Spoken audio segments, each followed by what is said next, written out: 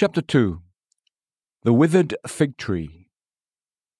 And he left them and went out of the city to Bethany, and spent the night there. Now in the morning, when he was returning to the city, he became hungry. Seeing a lone fig tree by the road, he came to it and found nothing on it except leaves only. And he said to it, No longer shall there ever be any fruit from you. And at once the fig tree withered. Seeing this, the disciples were amazed, and asked, How did the fig tree wither all at once? Matthew 21:17-20. This is a miracle and a parable. We have books about the miracles, and we have an equal number of volumes about the parables. Into which of these volumes shall we place this story? I would answer, put it in both. It is a singular miracle, and it is a striking parable. It is an acted parable, in which our Lord gives us an object lesson. He puts truth before men's eyes, in this instance, that the lesson may make a deeper impression upon the mind and heart. I would lay great stress upon the remark that this is a parable, for if you don't look upon it in that light, you may misunderstand it. We are not of those who come to the Word of God with the cool impertinence of the critic, thinking ourselves wiser than the book, and therefore able to judge it. We believe that the Holy Spirit is greater than man's spirit, and that our Lord and Master was a better judge of what is right and good than any of us can be. Our place is at his feet. We are not nitpickers, but followers. Whatever Jesus does and says, we regard with deepest reverence. Our chief desire is to learn as much as we can from it. We see great mysteries in his simplest actions and profound teaching in his plainest words. When he speaks or acts, we are like Moses at the bush, and feel that we stand on holy ground. Flippant persons have spoken of the story before us in a very foolish manner. They have represented it as though our Lord, being hungry, thought only of his necessity, and, expecting to be refreshed by a few green figs, went up to the tree in error. Finding no fruit upon the tree, it being a season when he had no right to expect that there would be any, he was vexed, and uttered a curse against the tree as though it had been a responsible agent. This view of the case results from the folly of the observer. It is not the truth. Our Lord desired to teach his disciples concerning the doom of Jerusalem. The reception given him in Jerusalem was full of promise, but it would come to nothing. Their loud hosannas would change to crucify him. When Jerusalem was to be destroyed by Nebuchadnezzar at an earlier time, the prophets had not only spoken, but they had also used instructive signs. If you turn to the book of Ezekiel, you will there see the record of many signs and symbols which set forth the coming woe. These tokens excited curiosity, secured consideration, and brought home the prophetic warnings to the homes and hearts of the common people. Again, the judgments of God were at the gates of the guilty city. Words, the words of Jesus, had been wasted, and even tears of the Saviour, had been spilled in vain. It was time that the sign should be given, the sign of condemnation. Ezekiel had said, All the trees of the field will know that I am the Lord. I bring down the high tree, dry up the green tree. And herein was suggested the very image which was employed by our Lord. He saw a fig tree, by a freak of nature, covered with leaves, at a time when, in the ordinary course of things, it should not have been so. Such singular things happen here and there in the vegetable world. Our Lord saw that this was a fine object lesson for him, and therefore he took his disciples to see if there were figs on it as well as leaves. When he found none, he told the fig tree to remain forever fruitless, and immediately it began to wither.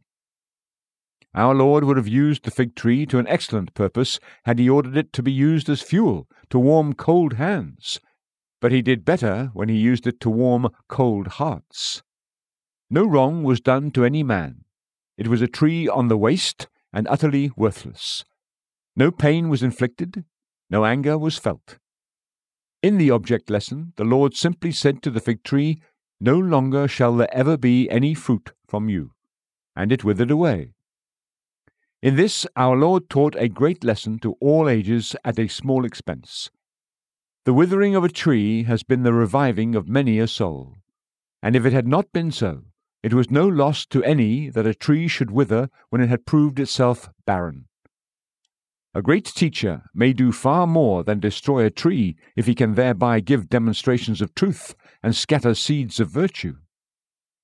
It is the absolute idleness of criticism to find fault with our Lord Jesus for a piece of fine poetic instruction for which, had it been spoken by any other teacher, the most lavish praise would have been awarded by these very critics.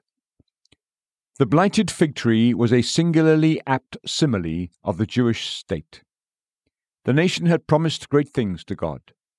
When all the other nations were like trees without leaves, making no profession of allegiance to the true God, the Jewish nation was covered with the leafage of abundant religious profession.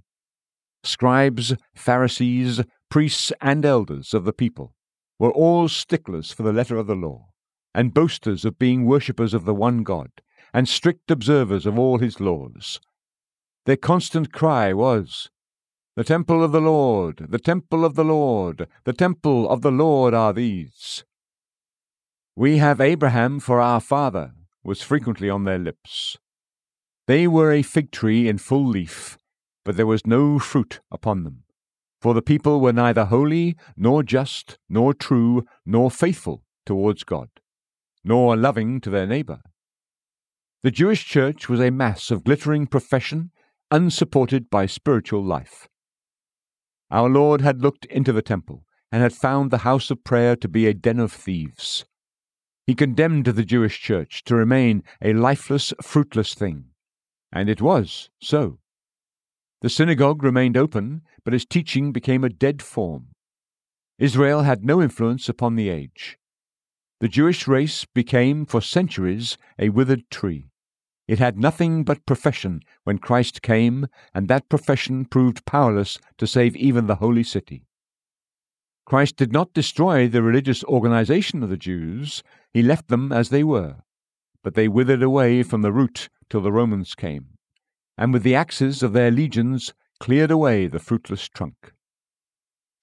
What a lesson is this to nations! Nations may make a profession, a loud profession, of religion, and yet may fail to exhibit that righteousness which exalts a nation. Nations may be adorned with all the leafage of civilization, and art, and progress, and religion, but if there be no inner life of godliness, and no fruit unto righteousness, they will stand for a while, and then wither away. What a lesson this is to churches! There have been churches which have stood prominent in numbers and in influence, but faith and love and holiness have not been maintained, and the Holy Spirit has left them to the vain show of a fruitless profession. And there stand those churches, with the trunk of organization and widely extended branches, but they are dead, and every year they become more and more decayed. Brethren, such churches we have even among nonconformists at this hour. May it never be so with this church.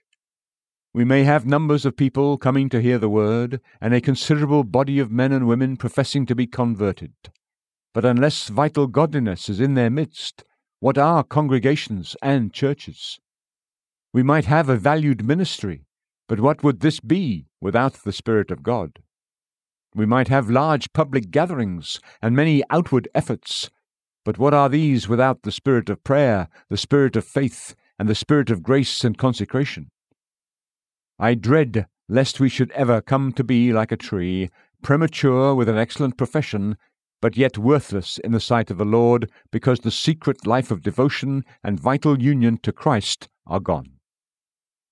Better that the axe clears away every vestige of the tree than that it stands out against the sky an open lie, a mockery, or a delusion. This is the lesson of the text, but I don't want you to consider it only in the sum, in its relation to nations and churches. My heart's desire is that we may learn the lesson in detail, and take it home each one to his own heart. May the Lord himself speak to each one of us today personally. In preparing the sermon, I have had great searching of heart, and I pray that the hearing of it may produce the same results. May we tremble, lest, having a profession of godliness, we should wear it conspicuously, and yet should lack the fruit-bearing which alone can warrant such a profession. The name of saintship, if it be not justified by sanctity, is an offence to honest men, and much more to a holy God.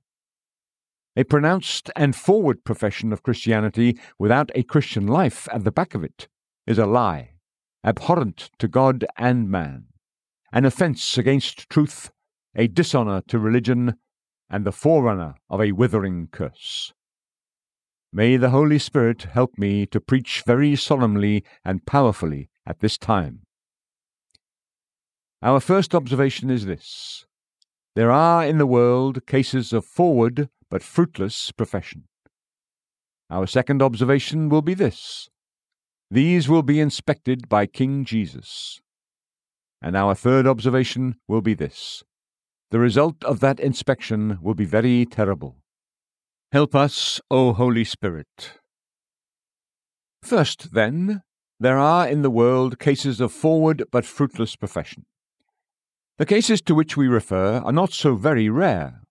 They far excel their fellow-men.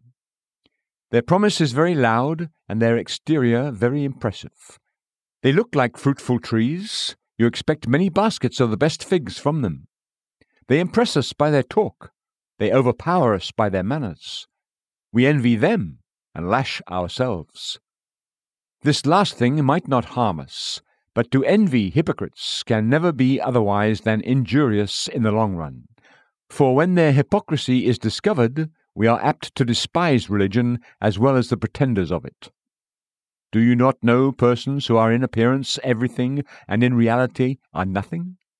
Oh, dark thought! May we not ourselves be such persons? See the man. He is strong in faith, even to presumption. He is joyous in hope, even to silliness. He is loving in spirit, even to utter indifference about truth. How very glib he is in talk! How deep he is in theological speculation! How fervent he is in urging on forward movements! Yet he has never entered the kingdom by the new birth. He has never been taught of God. The gospel has come to him in word only. He is a stranger to the work of the Holy Spirit. Are there not such persons? Are there not persons who are defenders of orthodoxy, and yet are heterodox in their own conduct? Do we not know men and women whose lives deny what their lips profess? We are sure it is so. All vineyards have had in them fig trees covered with leaves, which have been conspicuous from the foliage of their profession, and yet have brought forth no fruit unto the Lord. Such persons seem to defy the seasons. It was not the time of figs, yet this fig tree was covered with those leaves which usually indicated ripe figs. I suppose you all know what I have often seen for myself.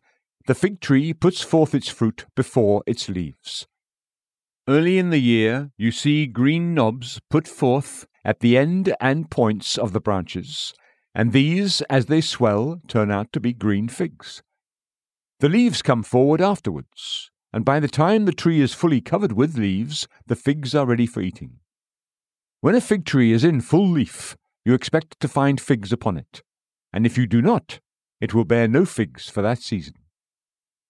This tree put forth leaves abundantly before its season, and therein excelled all other fig trees.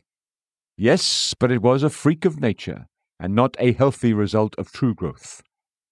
Such freaks of nature occur in forests and in vineyards, and their kind may be met with in the moral and spiritual world. Certain men and women seem far in advance of those round about them, and astonish us by their special virtues.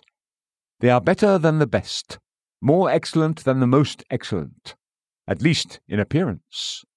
They are so zealous that they are not chilled by the surrounding world. Their great souls create a summer for themselves.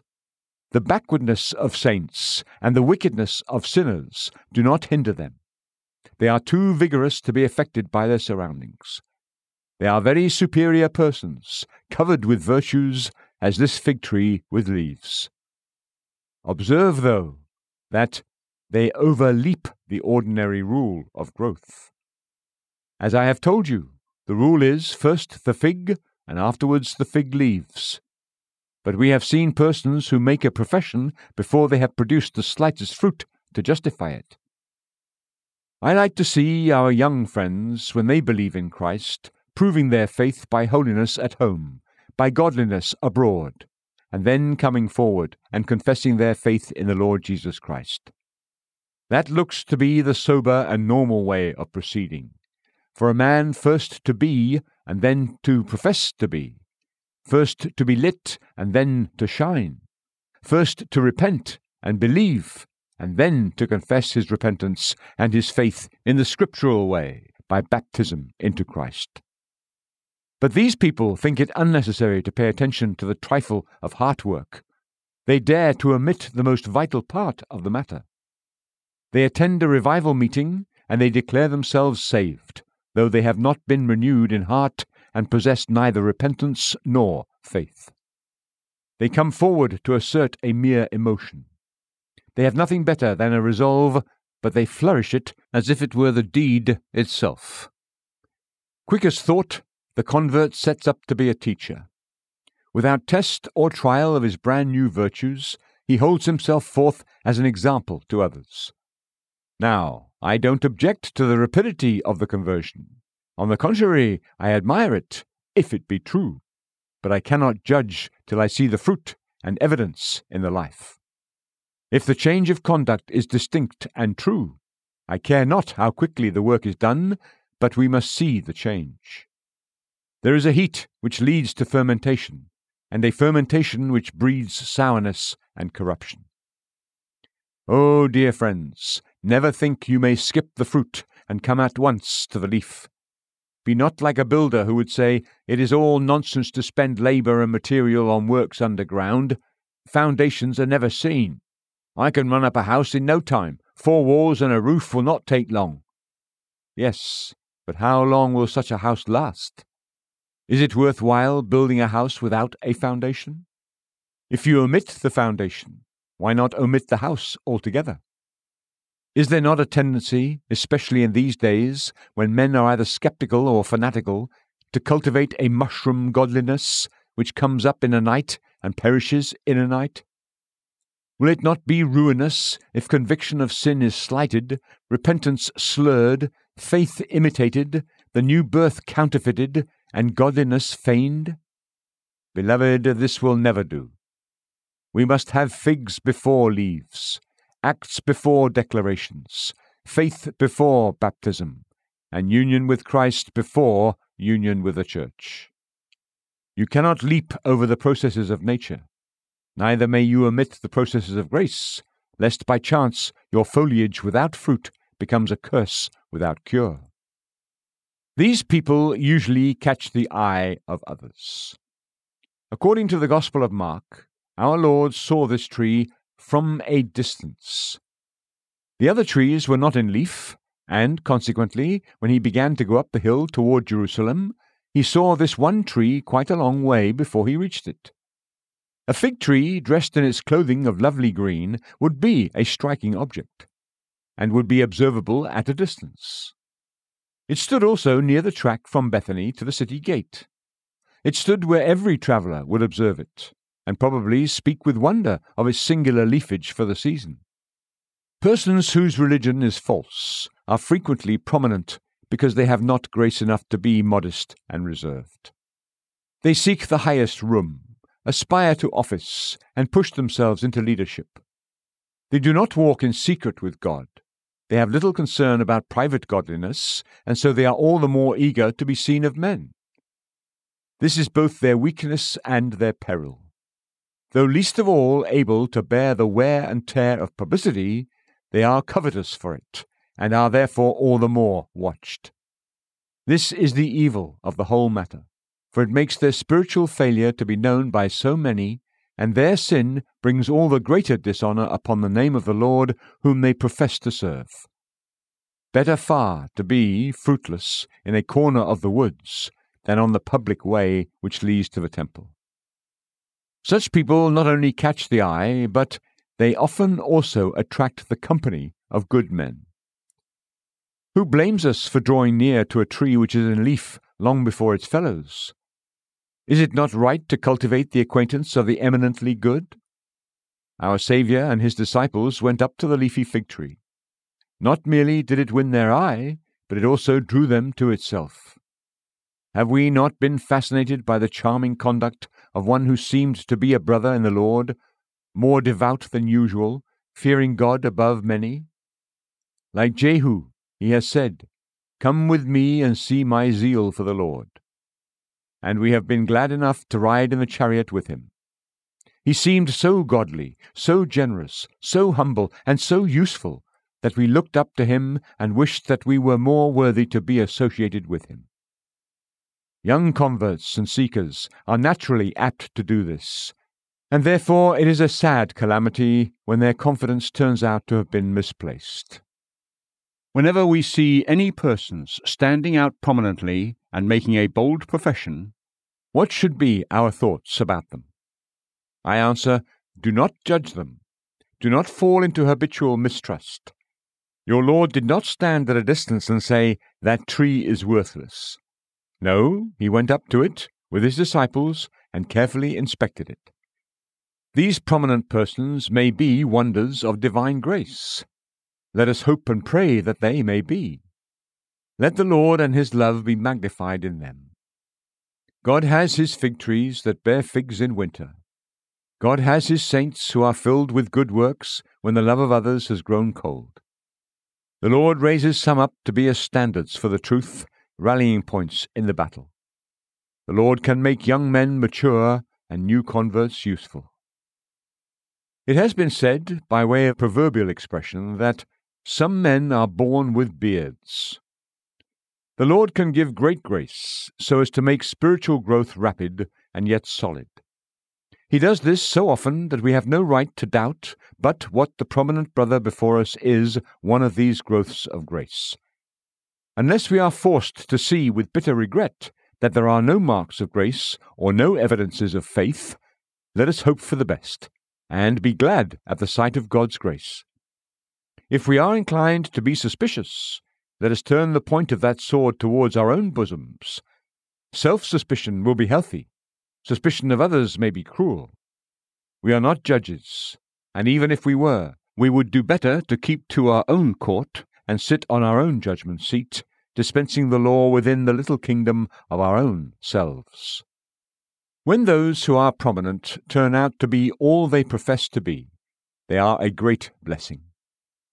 It would have been well if that morning there had been figs upon that fig tree.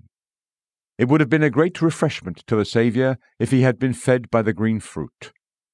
When the Lord makes the first in position to be first in holiness, it is a blessing to the church, to the family, and to the neighbourhood. Indeed, it may prove to be a blessing to the whole world. We ought, therefore, to pray the Lord to water with his own hand those trees which he has planted, or, in other words, to uphold by his grace those men of his right hand whom he has made strong for himself. But when we take the text and lay it home to our own hearts, we need not be so gentle with it as in the cases of others. We have, many of us, for long years been like this fig tree, as to prominence and profession. And in this matter, so far, there is nothing of which to be ashamed. Yet it is evidently to ourselves that the parable speaks, for we have stood in open declaration and distinct service by the wayside, and we have been seen from a distance. Certain ones of us have made a very bold profession, and we are not ashamed to repeat that profession before men and angels. Hence the question, are we truthful in it? What if we should turn out to be contending for a faith in which we have no share? What if in us there should be none of the life of love, and consequently our profession should be as a noisy gong or a clanging cymbal? What if there should be talk and no work, doctrine and no practice? What if we are without holiness? Then we shall never see the Lord. Whatever terrible aspect this parable miracle may have, it bears upon many of us. I, the preacher, feel how much it bears upon me.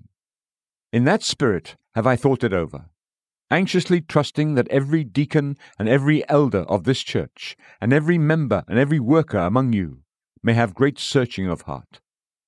May every minister of Christ, who may have dropped in here today, say to himself, "Yes, I have been like that fig tree in prominence and in profession. God grant that I be not like it in being devoid of fruit." Secondly, it is time that we remembered the solemn truth of our second observation. Forward and fruitless cases will be inspected by King Jesus. He will draw near to them, and when he comes up to them, he will look for fruit. The first Adam came to the fig tree for leaves, but the second Adam looks for figs. He searches our character through and through to see whether there is any real faith, any true love, any living hope, any joy which is the fruit of the Spirit, any patience, any self-denial, any fervour in prayer, any walking with God, any indwelling of the Holy Spirit. And if he doesn't see these things, he is not satisfied with chapel-going, church-going, prayer meetings, communions, sermons, or Bible readings, for all these may be no more than leafage. If our Lord does not see the fruit of the Spirit upon us, he is not satisfied with us, and his inspection will lead to severe measures.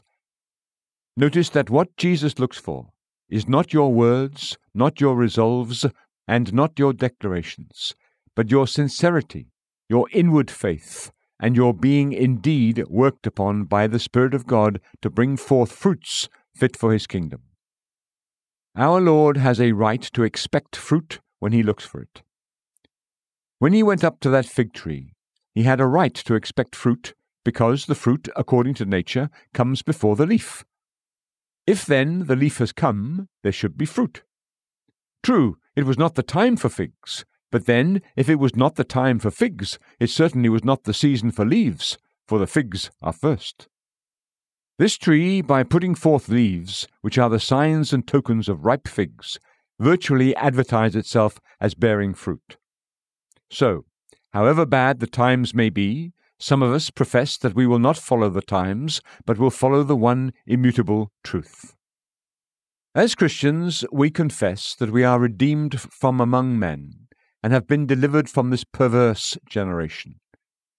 Christ may not expect fruit of men who acknowledge the world and its changing ages as their supreme guide, but he may well look for it from the believer in his own word. He looks for fruit from the preacher, from the Sunday school teacher, from the church officer, from the sister who conducts a Bible class, from that brother who has a band of young men around him to whom he is a guide in the gospel. He does expect it of all who submit to his gospel rule.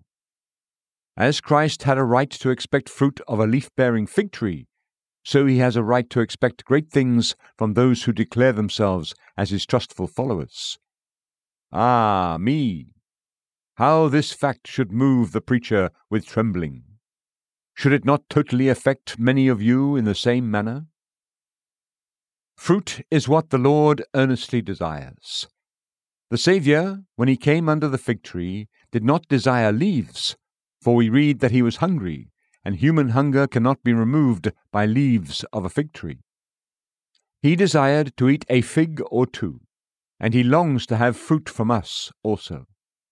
He hungers for our holiness. He longs that his joy may be in us, that our joy may be full. He comes up to each of you who are members of his church, and especially to each of you who are leaders of his people, and he looks to see in you the things in which his soul is well pleased. He wants to see in us love for himself, love for our fellow men, strong faith in revelation, earnest contention for the once delivered faith, urgent pleading in prayer, and careful living in every part of our course. He expects from us actions such as are according to the law of God and the mind of the Spirit of God, and if he doesn't see these, he does not receive his due. What did he die for but to make his people holy? What did he give himself for but that he might sanctify unto himself a people zealous for good works? What is the reward of the bloody sweat, and the 5 wounds, and the death agony, but that by all these we should be bought with a price? We rob him of his reward, if we do not glorify him. And therefore the Spirit of God is grieved at our conduct, if we do not show forth his praises by our godly and zealous lives. And mark here that when Christ comes to a soul, he surveys it with keen discernment. He is not mocked. It's not possible to deceive him. I have thought something was a fig which turned out to be only a leaf, but our Lord makes no such mistake. Neither will he overlook the little figs just breaking forth. He knows the fruit of the Spirit in whatever stage it may be. He never mistakes fluent expression for hearty possession, nor real grace for mere emotion. Beloved, you are in good hands as to the trial of your condition when the Lord Jesus comes to deal with you. Your fellow men are quick in their judgments, and they may be either critical or partial. But the King gives forth a righteous sentence. He knows just where we are and what we are, and he judges not after appearance, but according to truth. Oh, that our prayer might today rise to heaven, Jesus, Master, come and cast your searching eyes upon me, and judge whether I am living unto you or not. Give me to see myself as you see me, that I may have my errors corrected and my graces nourished. Lord, make me to be indeed what I profess to be, and if I am not so already, convince me of my false state, and begin a true work in my soul. If I am yours, and am right in your sight, grant me a kind, assuring word to sink my fears again, and I will gladly rejoice in you as the God of my salvation. I come, thirdly, by the help of the Spirit of God, to consider the truth that the result of the coming of Christ to the forward but fruitless professor will be very terrible. The searcher finds nothing but leaves, where fruit might have been expected. Nothing but leaves means nothing but lies. Is that a harsh expression? If I profess faith and have no faith, is that not a lie? If I profess repentance and have not repented, is that not a lie? If I unite with the people of the living God, and yet have no fear of God in my heart, is that not a lie? If I come to the communion table, and partake of the bread and wine, and yet never discern the Lord's body, is that not a lie? If I profess to defend the doctrines of grace, and yet am not assured of the truth of them, is that not a lie? If I have never felt my depravity, if I have never been effectually called, never known my election of God, never rested in the redeeming blood, and never been renewed by the Spirit, is not my defense of the doctrines of grace a lie? If there is nothing but leaves, there is nothing but lies, and the Saviour sees that it is so. All the vegetation of green leaf to him without fruit is only so much deceit. Profession without grace is the funeral pageantry of a dead soul. Religion without holiness is the light which comes from rotten wood, the phosphorescence of decay.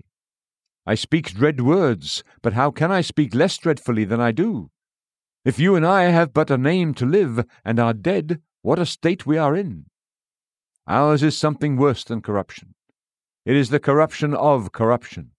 To profess religion and live in sin is to sprinkle rosewater upon a dunghill, and leave it a dunghill still. To give a spirit an angel's name when it bears the devil's character is almost to sin against the Holy Spirit. If we remain unconverted, of what use can it be to have our name written among the godly? Our Lord discovered that there was no fruit, and that was a dreadful thing. But next, he condemned the tree. Was it not right that he should condemn it? Did he curse it? It was already a curse. It was calculated to tantalize the hungry and take them out of their way to deceive them. God will not have the poor and needy made a jest of. An empty profession is a practical curse, and should it not receive the censure of the Lord of truth? The tree was of no use where it was. It ministered to no man's refreshment. So, the barren professor occupies a position in which he ought to be a blessing, but in truth an evil influence streams forth from him. If he has not the grace of God in him, he is utterly useless, and in all probability he is a curse. He is an Achan in the camp, grieving the Lord and causing him to refuse success to his people. Our Lord did, however, use the fig tree for a good purpose when he caused it to wither away, for it became henceforth a beacon and a warning to all others who put forth vain pretenses. So when the ungodly man, who has exhibited a flourishing profession, is allowed to fade away in his ways, some moral effect is produced upon others. They are compelled to see the peril of an unsound profession, and if they are wise, they will no longer be guilty of it. I wish to God it might be so in every case whenever a notable religionist withers away. After that, when the Saviour had condemned it, he pronounced sentence upon it. And what was the sentence? It was simply, "As you were." It was nothing more than a confirmation of its state. This tree has borne no fruit, it shall never bear fruit. If a man chooses to be without the grace of God, and yet makes a profession of having it, it is only just that the great judge should say, "Continue without grace." When the great judge at last shall speak to those who depart from God, he will simply say to them, "Depart." Throughout life they always were departing, and after death their character is stamped with perpetuity. If you choose to be graceless shall be your doom. He that is filthy, let him be filthy still. May the Lord Jesus never have to sentence any of you in this way, but may he turn us that we may be turned, and work in us eternal life to his praise and glory. Then there came a change over the tree. It began at once to wither. I don't know whether the disciples saw a quiver run through it at once, but on the next morning, when they passed that way, according to Mark, it had dried up from the roots. Not only did the leaves hang down, like flags when there's no wind, not only did the bark seem to have lost every token of vitality, but the whole fabric was also blighted fatally. Have you ever seen a fig tree with its strange, weird branches? It's a very extraordinary sight when bare of leaves. In this case I see its skeleton arms. It is twice dead, dead from the very roots. Thus have I seen the fair professing person undergo a blight. He has looked like a thing that has felt the breath of a furnace, and has had its moisture dried up. The man is no longer himself. His glory and his beauty are hopelessly gone. No axe was lifted, no fire was kindled. A word did it, and the tree withered from the root. So, without thunderbolt or pestilence, the once brave professing person is stricken as with the judgment of Cain. It's an awful fate. Better far to have the vine-dresser come to you with the axe in his hand, and strike you with the head of it, and say to you, "Tree, you must bear fruit, or be hewn down." Such a warning would be terrible, but it would be infinitely better than to be left in one's place untouched, quietly to wither to destruction. Now I have delivered my heavy burden, laying it far more upon myself than upon any one of you, for I stand more prominent than you. I have made a louder profession than most of you, and if I have not his grace in me, then I shall stand before the multitude that have seen me in my greenness, and I shall wither away to the very roots, a terrible example of what God does with those who bear no fruit to his glory. But now I desire to conclude with tenderer words. Let no man say, "This is very hard." Brother, it's not hard, is it, that if we profess a thing we should be expected to be true to it? Besides, I pray you not to think that anything my Lord can do is hard. He is all gentleness and tenderness. The only thing he ever did destroy was this fig tree. He destroyed no men, as Elijah did when he brought fire from heaven upon them, nor as Elisha did when the bears came out of the woods. It is only a barren tree that he causes to wither away. He is all love and tenderness. He doesn't want to wither you, nor will he, if you be but true. The very least he may expect is that you be true to what you profess. Are you rebellious because he asks you not to play the hypocrite? If you begin to kick against his admonition, it will look as if you were yourself untrue at heart. Instead of that, come and bow humbly at his feet, and say, Lord, if anything in this solemn truth bears upon me, I implore you so to apply it to my conscience that I may feel its power and flee to you for salvation. Many men are converted in this way. These hard but honest things drive them from false refuges and bring them to be true to Christ and to their own souls. But, says one, I know what I will do. I will never make any profession. I will bear no leaves. My friend, that also is a sullen, rebellious spirit. Instead of talking so, you should say, Lord, I do not ask you to take away my leaves, but let me have fruit. The fruit is not likely to ripen well without leaves, as leaves are essential to the health of the tree, and the health of the tree is essential to the ripening of the fruit. Open confession of faith is good and must not be refused. Lord, I would not drop a leaf. I am not ashamed to own my Lord, or to defend his cause, maintain the honor of his word, the glory of his cross. Lord, I don't want to be set away in a corner. I am satisfied to stand where men may see my good works and glorify my Father who is in heaven. I don't ask to be observed, but I am not ashamed to be observed. Only, Lord, make me fit for observation. If a commander said to a soldier, Stand firm, but mind you have your cartridges ready so that you may not lift an empty gun. Suppose that soldier answered, I cannot be so particular. I would rather run to the rear. Would that be a proper reply? Coward! Because your captain warns you that you must not be a sham, you would, therefore, run off altogether. Surely you are of an evil sort. You are not truly one of the Lord's if you cannot bear his rebuke.